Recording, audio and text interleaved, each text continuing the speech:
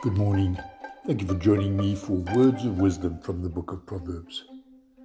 Today we turn to chapter 28, and I'm quoting verse 19 from the New Living Translation.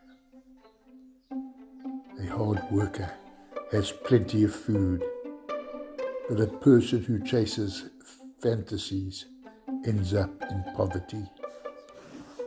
Thank you for listening. Have a wonderful day.